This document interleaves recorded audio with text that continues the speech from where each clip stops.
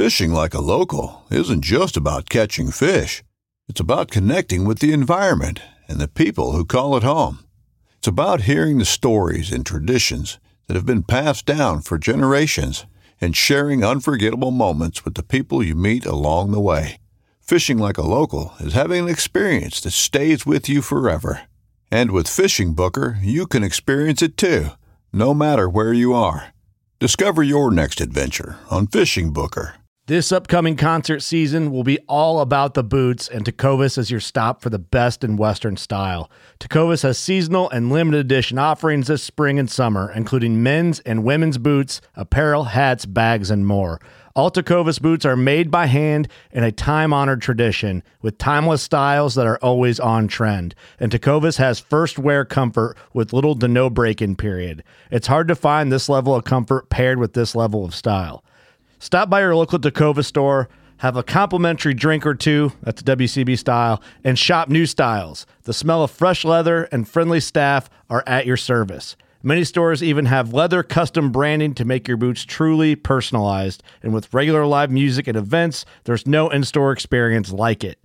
If you can't make it into a store, just visit tecovas.com. That's TECOVAS.com. They offer free shipping on all boots, as well as free returns and exchanges, and ship right to your door. Go to tecovas.com and find your new favorite pair of boots today.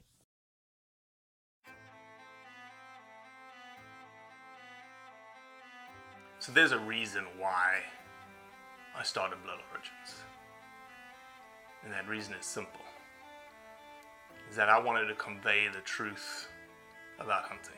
It brings awareness to non-hunters that it's more than just killing animals. How do I start it? Brittany. My name is... Does my hair look okay? It's fantastic. My name is Mike Axelrod. Start again. Yeah, I hated it too. Braxton, you said something in the car to me. You said that you were living on borrowed time. There's a perception around who hunters are, what we're supposed to be, and a feminist that works for a non-profit that is a hunter that has only eaten wild game for the last 20 years is likely not the thing that people think about when it comes to a hunter.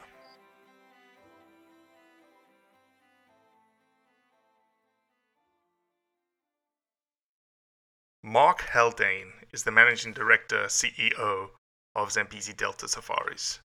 He operates in one of the most pristine wetland areas in the world, essentially the Maromeo in Mozambique. It's the delta floodplain of the Zambezi River. It's essentially akin to the Florida Everglades, not as big, but from a wetland perspective, just as magnificent. Mark has been the spear tip of one of the greatest conservation success stories on the planet. The resurrection of wildlife, the resurrection of big cats, the 24 Lions Project, and now a cheetah reintroduction into the Maromeo. Mark is a hunter. Mark is a conservationist. And this conversation just gives you a little bit of insight to what happens on the ground in Africa and asks some pretty pertinent questions that I know we've been hit up a lot from a Blood Origins perspective.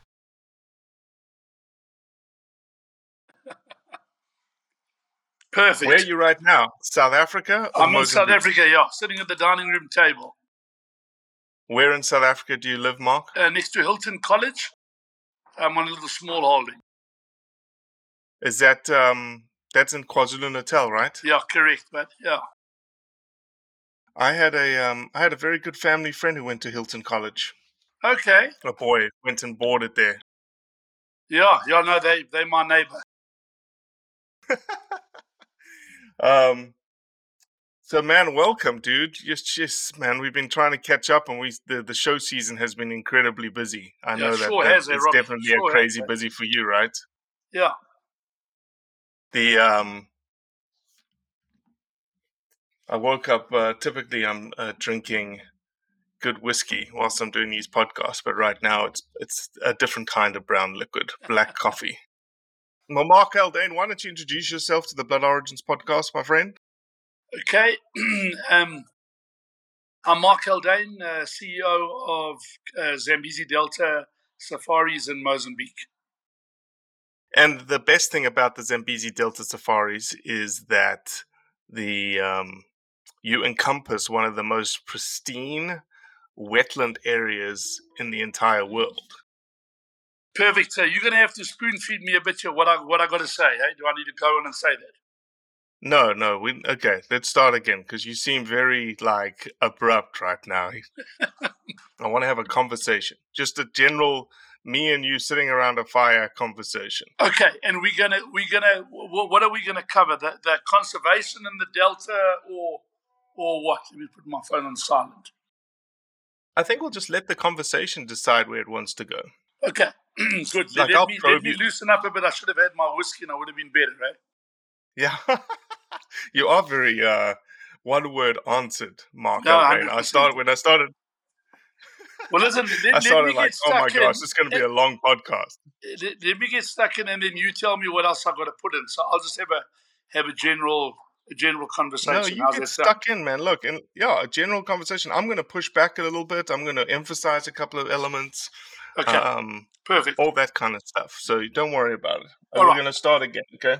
Okay. I'm Mark Haldane, CEO and owner of Zambezi Delta Safaris in coastal Mozambique. Zambezi Delta Safaris operates in Katada 11, which is one of the old original hunting blocks. It's an area of 500,000 acres. And what is incredibly unique about the area is it has an incredible diversity of habitat. A part being part of one of the finest intact wetlands on the east coast of Africa. Katada 11 encompasses that wetland, or swamp as we refer to it.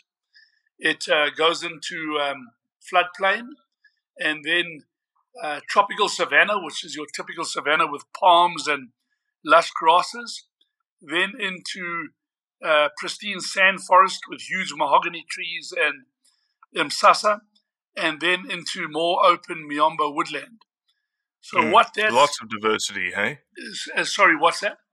Lots of diversity. It's got an incredible diversity, and of course, with the incredible diversity in habitat, we've got an amazing diversity with species as well. Starting off with a little Livingston Sunni, blue duiker, red duiker, all the way through to elephant. So yes, we have a great diversity right throughout the antelope species as well. Mm-hmm. Yeah, and I knew about you before I knew essentially what a Katada was, because I'm a wetland ecologist. That's what I did by training. And the Marumeo to me was the place. It is the place. It's almost like the Everglades of Africa, right? Nobody really knows how big an area this is, but this is essentially the delta of the Zambezi River. When a river hits the coast, it spreads out, becomes this like real deltaic system, and slows down and floods areas and big floodplains.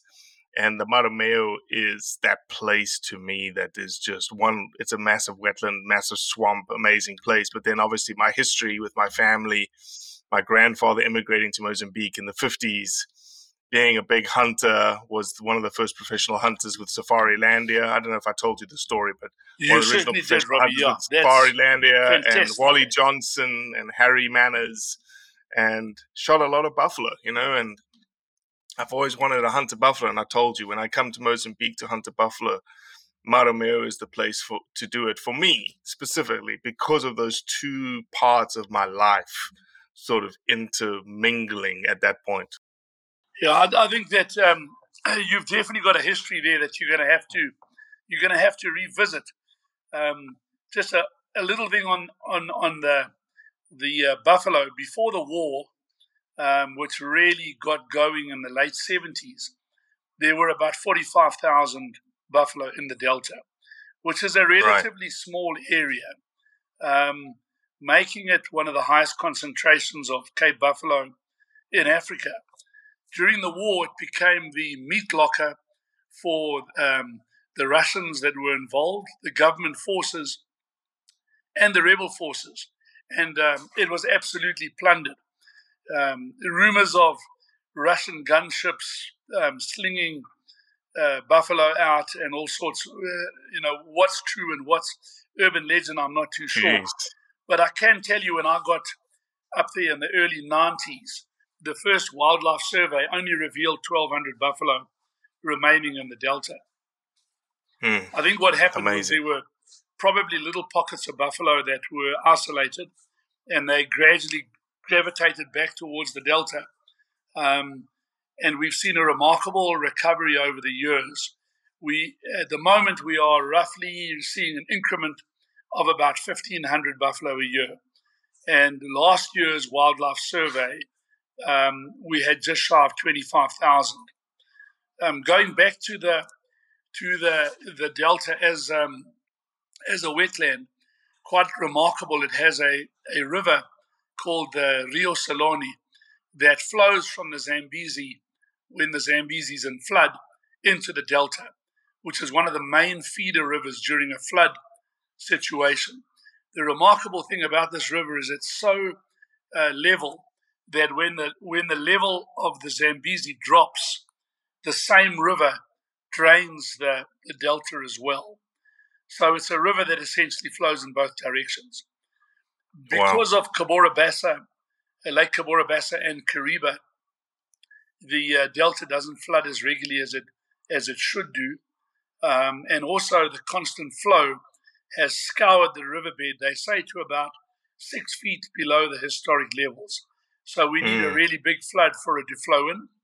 But in recent years, with all the cyclonic activity we've had in the region, we've seen the Delta flood pretty well most years. So it's still pretty much intact. Prior to the war with the 45,000 buffalo, most of the scientists would agree that the population of buffalo was too high. And the size of the buffalo was quite severely impacted. Just on horn size, they said the average buffalo was about 32 inches. Most scientists agree now that carrying capacity is probably around about 25 to 30,000 buffalo. So you're right at carrying capacity right now. So we're pretty close to carrying capacity. And on a dryish year, by November to beginning of December, before those rains hit us, you'll see the grass has been totally mowed down in the actual wetland area. So I think we're pretty Mark, close. let's talk about that. So how do you, for those that are listening to you right now, did that just come by accident? The fact that it went from 1,200 to now 25,000. It was you let Mother Nature do what she does best, right? You just left her alone. Yeah. And 1,200 Cape Buffalo became 25,000 Cape Buffalo, correct? Well, Robbie, not really, hey. Unfortunately, we have the human factor in Africa nowadays. And so the first thing that we did was, once we were back in our area, we established, once we were issued with Qatada 11, which was in 92, we started off with a tiny little anti-poaching unit. It was five members, and we started offering the game some sort of protection. This slowly grew as our operation grew and as the game came back. So did our anti-poaching unit. And it was very successful, and we managed to protect the core and slowly work outwards. And animals like, the little Sunni flourished under this conservation. Even things like warthog, which we barely saw in the early days, bounced back pretty quickly.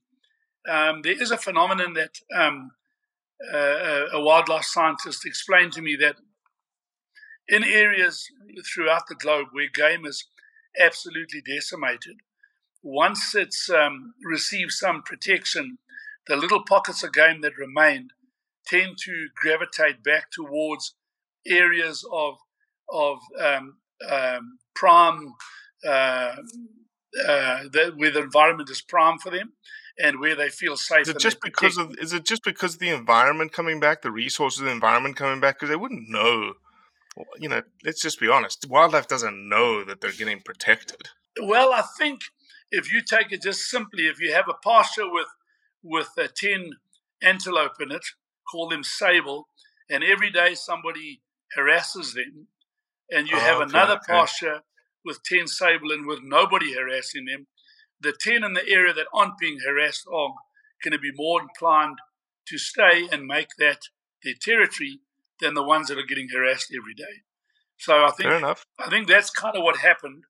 And by luck, our environment was absolutely suitable. So we saw game gravitating back towards our area, even if it was tiny numbers in the early days, which sort of set up our seed population, which in turn we protected, and the seed population did better and better. After sort of 10 years, I realized that there was no ways that we would actually keep this pace up if we didn't somehow involve our local community, who were pretty much, we just pretty much controlled them as best we could so that they couldn't poach. But there was no direct benefit from them back in those early days from living alongside the wildlife. We started off with things like a school and probably most importantly a meat drop, where we took the little bit of meat that we required for our camp, and the rest was divided up and distributed to our local community. As the game numbers grew, so did the volume of meat grow. And to give you an idea, we have about 1,200 people living on the fringe of our area. No one in the central area anymore. They've all willingly moved out. And they receive about, last year was 34 tons of fresh meat over a period of 7 months. And what it equates to is about a 10-pound block of meat per family every week. Obviously, in the peak season, it's a little higher, and in the early season, it's a little lower. But that's one of the biggest benefits for our local community. And it's actually taken away the reason for them to poach for subsistence, especially during those 8 months. But you don't just have meat. You have like honey programs, you have fishing programs, you have all sorts of things, right? Well, basically, we had to expand on that because that would only feed them for sort of 8 months. So one of the other programs we have a community rice farm, which is about 160 acres, and it's divided out between each family. What we do is we do the plowing for them on an annual basis, and we supply them with fertilizer. In return, they have to limit the slash and burn. I'd like to say stop, but I'm being realistic here. A few areas do still practice it, but we've probably cut the slash and burn down within our area by about 85 to 90%. So we get a good crop of rice every year. On top of that, we have a fishing program where we license residents from our area to fish in the Delta for barbel catfish. They can't use nets, they have to use a fishing hook. So it limits taking out all the tiny fish. And we allow them to go to different areas so as to rotate the areas that are being fished. Then we have the community beekeeping program where family units will be given hives. Depending on how well they look after them, we'll up the number. And it equates to around about half a year's salary on the minimum wage and the value of honey that we guarantee to buy back from them. So all in all, what we had to create was that our local community saw a huge benefit by being involved with the safari operation and living alongside wildlife. And that was definitely the turning point for us. Of course, it's hard to ever totally stamp out poaching, but we've certainly changed the hearts and minds to a large degree. And I would say we have reduced poaching by at least 90%. And the old days of the big commercial poachers where 10 guys would come in and kill 50 animals and have transporters running it out, those days are over. We'll pick up the odd couple of snares here and there where someone's just come in, set some snares along the border and then left, and then come in the next morning. That's kind of our biggest issue at the moment. But who are those guys, Mark? Are those guys people that are the 1,200 that are on the fringes of where you live, or are those guys that they're coming in from somewhere else? Because you'd think that the community, obviously there's a couple of people that are never going to be happy, right? But you've almost provided everything that they need. And Robbie, I don't mean to sound don't mean to sound very imperialistic here. It does sound that way. Well, we've got they call him a regular, but he's the chief of our area, the tribal chief.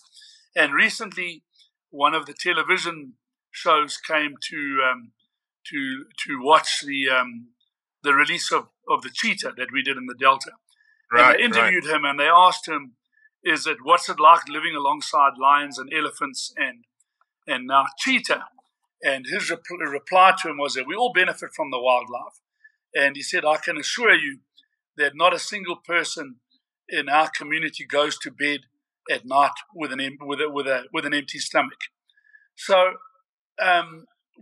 he wasn't prompted to say that came out of his own mind. So you're absolutely right. Very little of our poaching comes from our own community. I'd like to say none, which isn't true. There is a little. There are a couple of scallywags in there that do poach more for sale than for subsistence because they don't need it.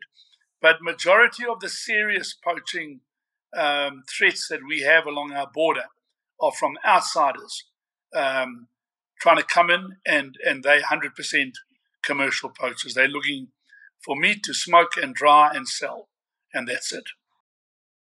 Does the community not know that? Does the community, because you would think that they have eyes and ears everywhere, right? Like, oh, these guys have just come in from somewhere else. Yeah. Robbie, our community is situated in one area, so unless they come in through that area, they won't always know. And also we have a very good network of informants now. So a lot of our anti-poaching is actually planned based on information that we've managed to gather. So within some of the communities that are outside of our area and not directly related to our local community that we support, we have informants that are in one way or another on the payroll, and that's actually how we operate to a large degree with the poachers. No, it's a fantastic story, man.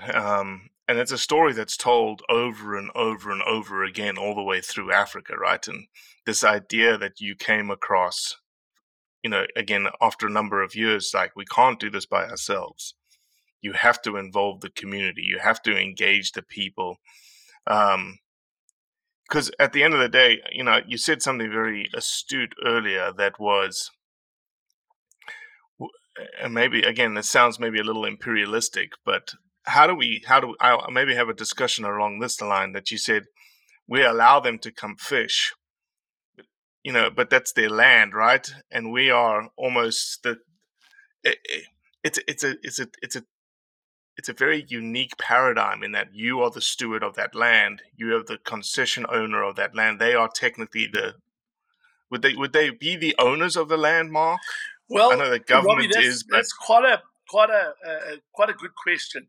So, if you go into the law, a hunting katada is a government hunting block that we obviously pay the right to stay in there. Now, they're not meant to be any people living within a katada, but it's way too political, so they'll never ever move them out. The government won't move them out, and they've been too entrenched there. And to be honest with you, it wouldn't be fair to move them out. So what we've done in our block is we have encouraged everyone to move to the fringe, to one area where we have the clinic, the school, the rice farm, etc., etc. And we have achieved now to move everybody to that area, which is relatively small. It's an area of around about 5,000 acres in comparison to the whole 500,000 acres. But so the ground is owned by the government, not by the tribe. It's a government concession. There shouldn't be people living inside it. So they don't have any rights to the area. But I think one has to be realistic on that. And, these folks have lived through the war when there was no protection and you had to survive, and they've come out through the war. They're incredible folks for what they've been through and how they've managed to survive. So we decided it's a lot easier to work with them in a sustainable manner. And we started off with a community quota. We campaigned, government said, look, we have an excess of certain animals. How about giving us a community quota, which won't be any part of trophy hunting? But for example, at the moment we get 25 reedbuck and 25 waterbuck. So over and above the meat that we distribute, those 25 reedbuck and 25 waterbuck are delivered with the entire carcass, the skin, the horns, everything, to the community. They distribute it themselves and they utilize it themselves.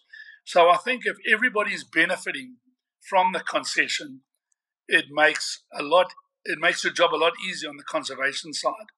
Right.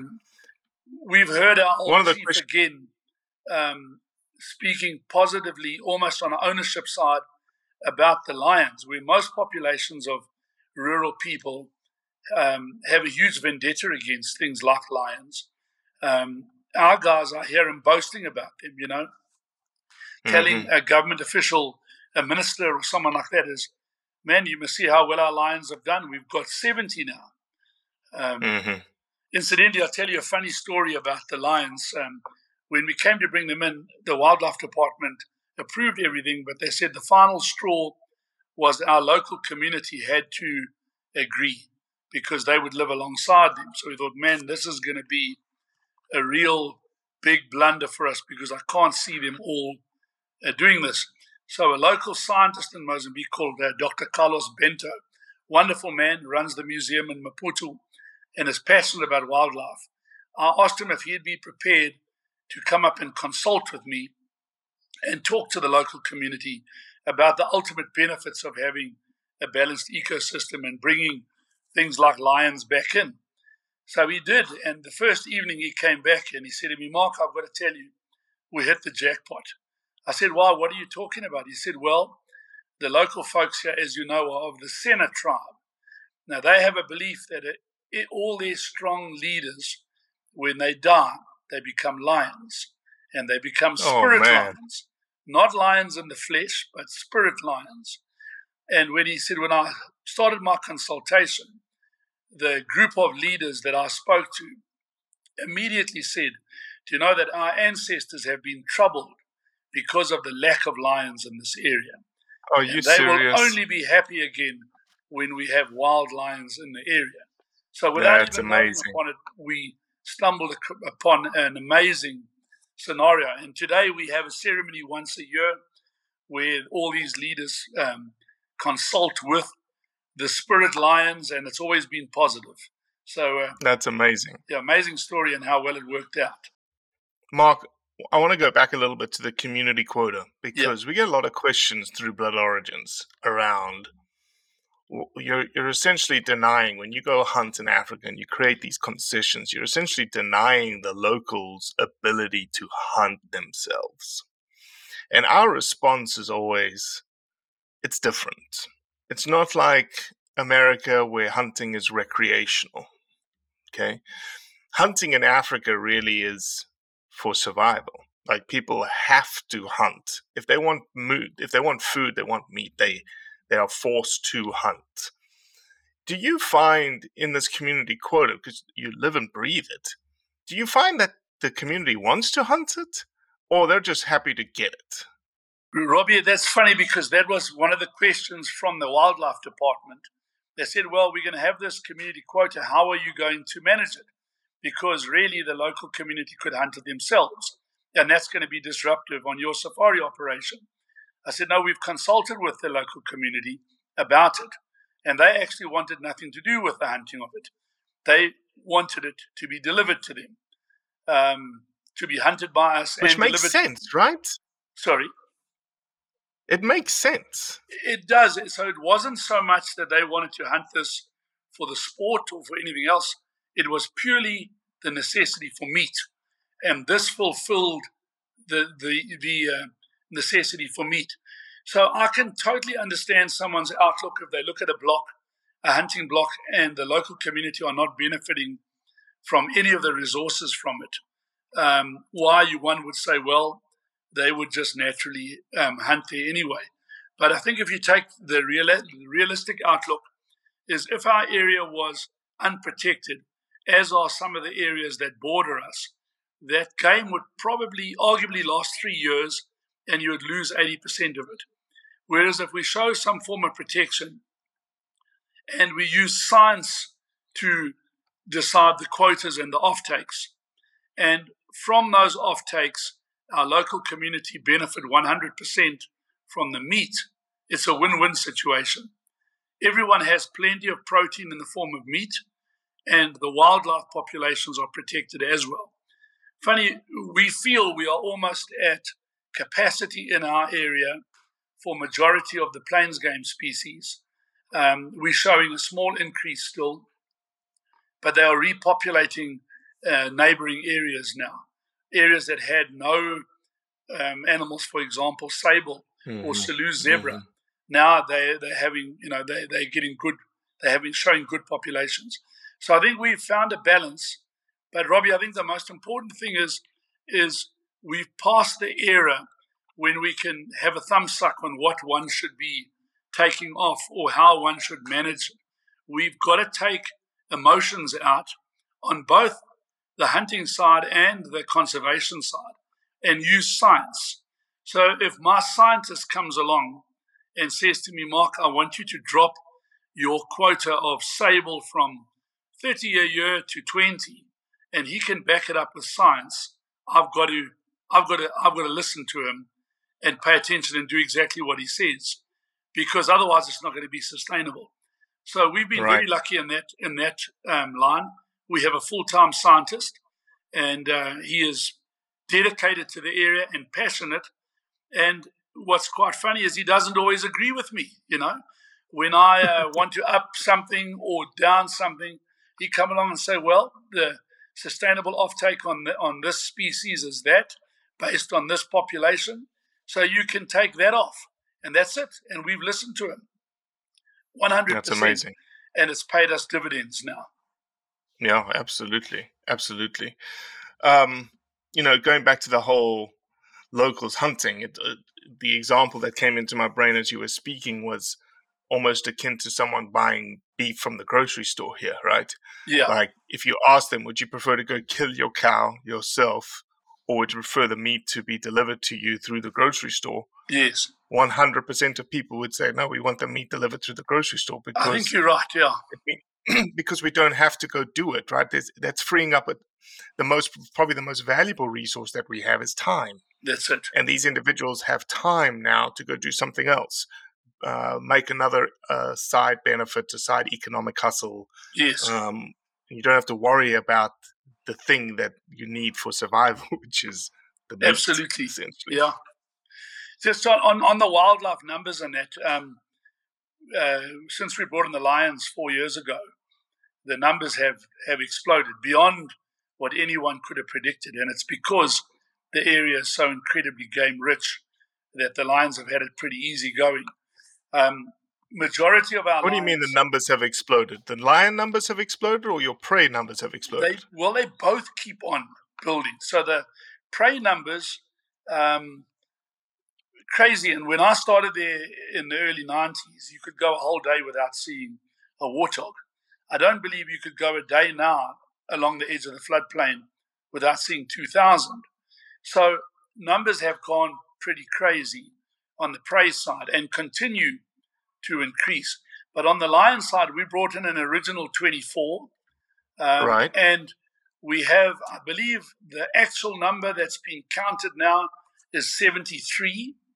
And then we have a couple of lionesses that have shown that they've cubbed. It's when they return to one little thicket every day. We have satellite collars on most of them. So we're probably in the region of 80 now, which in a period of 4 years Aren't you worried as a professional hunter and outfitter concessionaire that relies on hunting of prey species, that you've introduced a predator now, multiple predators, that are eating into your economic assets? Robbie, that's a question that many of my colleagues have asked me and even given me a hard time about.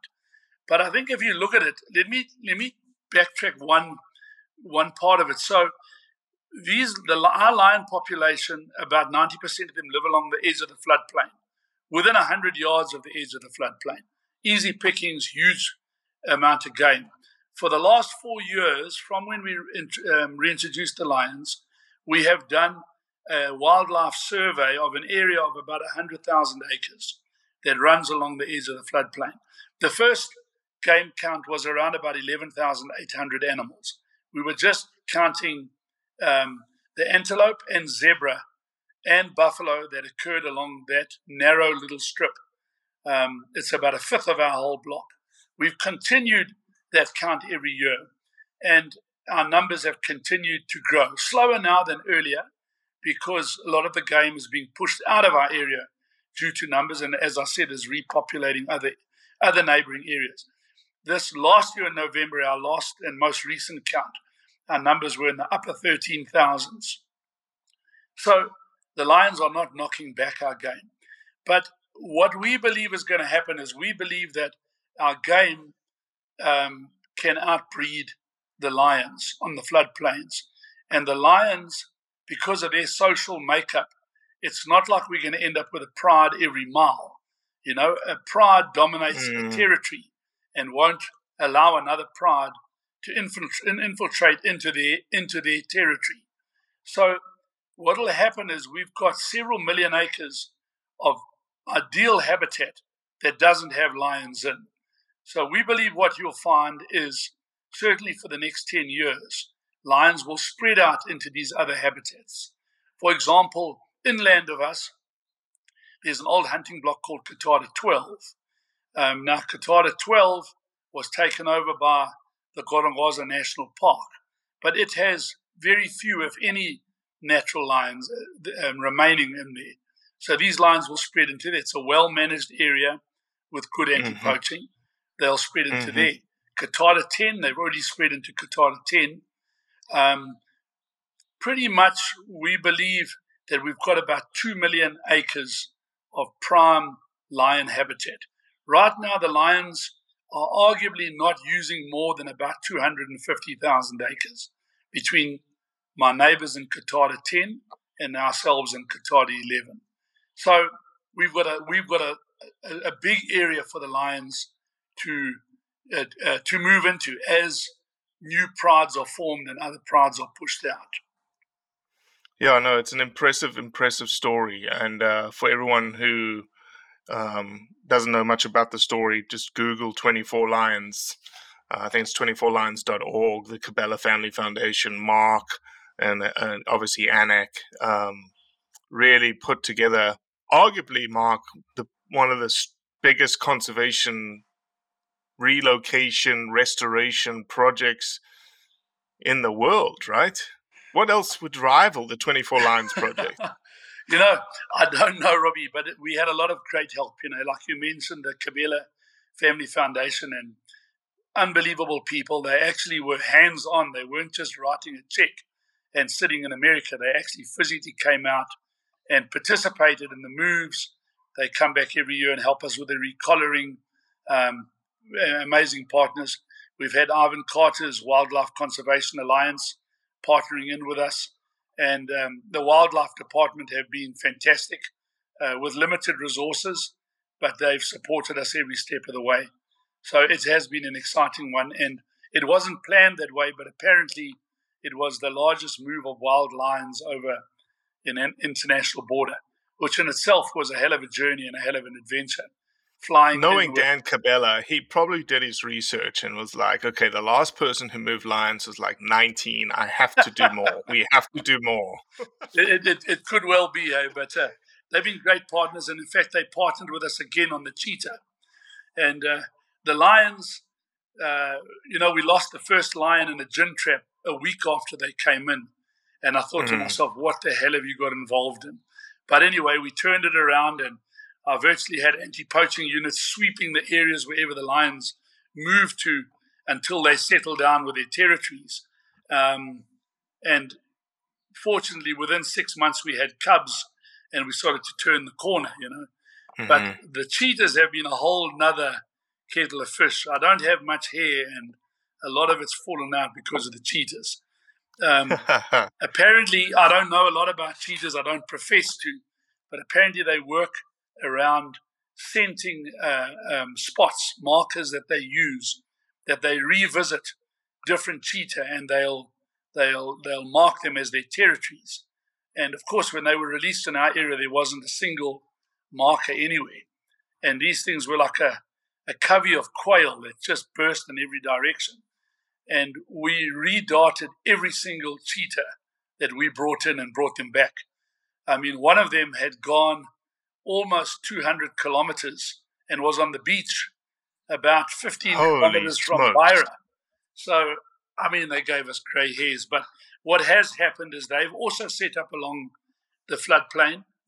They were all wild cheetah. And we also stipulated that whatever cheetah we had came from areas that had lion, that they would have some knowledge of lions and wouldn't just walk into them. And they've set up all along the edge of the floodplain. And touch wood, the last couple of months, 2 months have been relatively calm. And we're hoping for cubs in the next couple of months to turn the corner there as well. There we go. Well, what's next, Mark? You're going to re-genetically engineer saber-toothed tigers and bring them back to the Maremeo? You know, I definitely want a few years to catch my breath.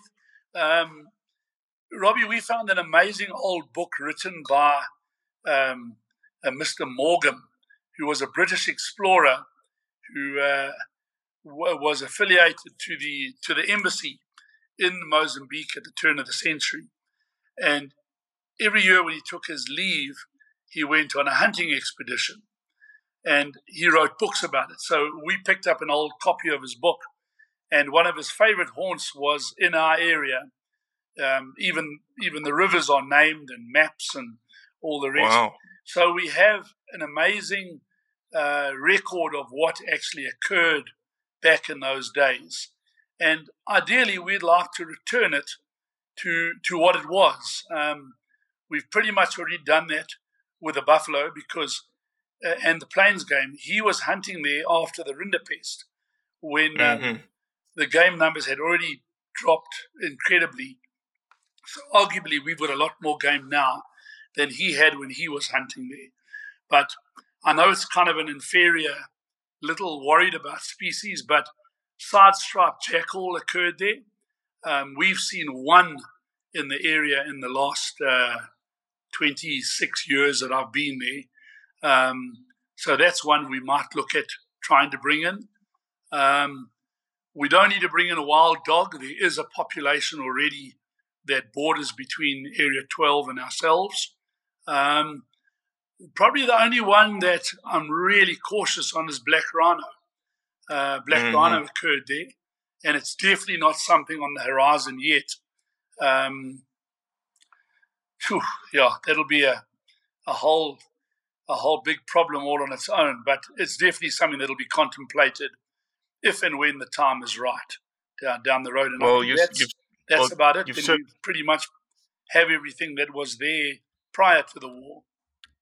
Well, you've certainly done a yeoman's effort from where you've started to today, man. And there's no doubt why you don't have any hair left in terms of, what you've done and how you've done it. Well, thank you, Robbie. It's been a fantastic journey, I must say. And if I had to start again, love to do it all over. No, I'm sure. And it's, that vision, that horizon goal of, hey, we have this guy's book that was written back in the turn of the century and what it was like. And the fact that you say we're very close to what it was like, maybe even better than what it was. No, it's pretty great, pretty good feeling. Yeah, and especially from the community's perspective, right? Yeah. You think about what a community was like back then versus what a community has today. Exactly. No, you're quite right. It's hard to argue with. It's hard to argue that wildlife conservation model. And let's end this podcast with a very simple question, Mark. How are you doing it, Mark? Like, how are you able to fund it? Like, where's the money coming from? And obviously, I'm setting you up here. I'm obviously setting you up because obviously this is a Blood Origins podcast. No, Robbie, it is. It's an important question to ask. Robbie, it is. It's a very important question to ask, and it's one that catches so many would-be conservationists out, because you start off with no game or very little game, and there's not enough income derived from it to even make it a profitable operation. And then you have to take a portion of your profits, which don't exist, and plow them back into your hunting. So where we were fortunate, if I go back to the beginning, is we had a well-established safari company already, and we hunted most of the Southern African countries. So we were able to subsidize our Mozambique operation with baby steps to start with. It certainly wasn't profitable. You certainly couldn't live off it. But as the game grew, so did our margins. So today, if all of our funding stopped, we would most definitely hurt, and we'd have to regroup and come back. But we do a large amount of our conservation from hunting-derived revenue, just from our profit margin. We take a percentage, and I can tell you quite openly, we take $100,000 a year, and that's put back into community and anti-poaching programs. But to really do it on the scale that we're doing it now, including the reintroduction of species and that $100,000 wouldn't ever cut it to move in those lines. So we've been exceedingly fortunate to have partnered up with folks like the Kabila Family Foundation, Ivan Carter's Wildlife Conservation Alliance, and Dallas Safari Club. Those have been kind of our anchor donors, for want of a better word, over the years. And Robbie, incredible too is so many of our long-standing clients, will come on a safari and the end of the hunt say, well, what are you guys short of? So, we'd like to start renewing our motorcycle fleet or something like that. Well, I tell you what, I'll buy 2 for you, and we've heard that so many times. And those are hunters paying for conservation. I mean, they're putting the money where their mouth is and not just sitting in an armchair. So, 100%. We've had incredible support from all those folks that I've mentioned, and that's what's made the difference. Well, Mark, it's always a pleasure to see you at the shows. And soon, my friend, maybe not 22, it won't be 22, maybe 23, if not 23, 24. I have to put my feet back in Mozambique. You do. You do. We'll hold you to that. And hopefully come see you and see the wonderful success story that you've created. Thank you, Robbie. Much appreciated. Well, that's it for today. I appreciate you listening, as always. Leave a review, share it with your friends, and most importantly, do what's right to convey the truth around hunting.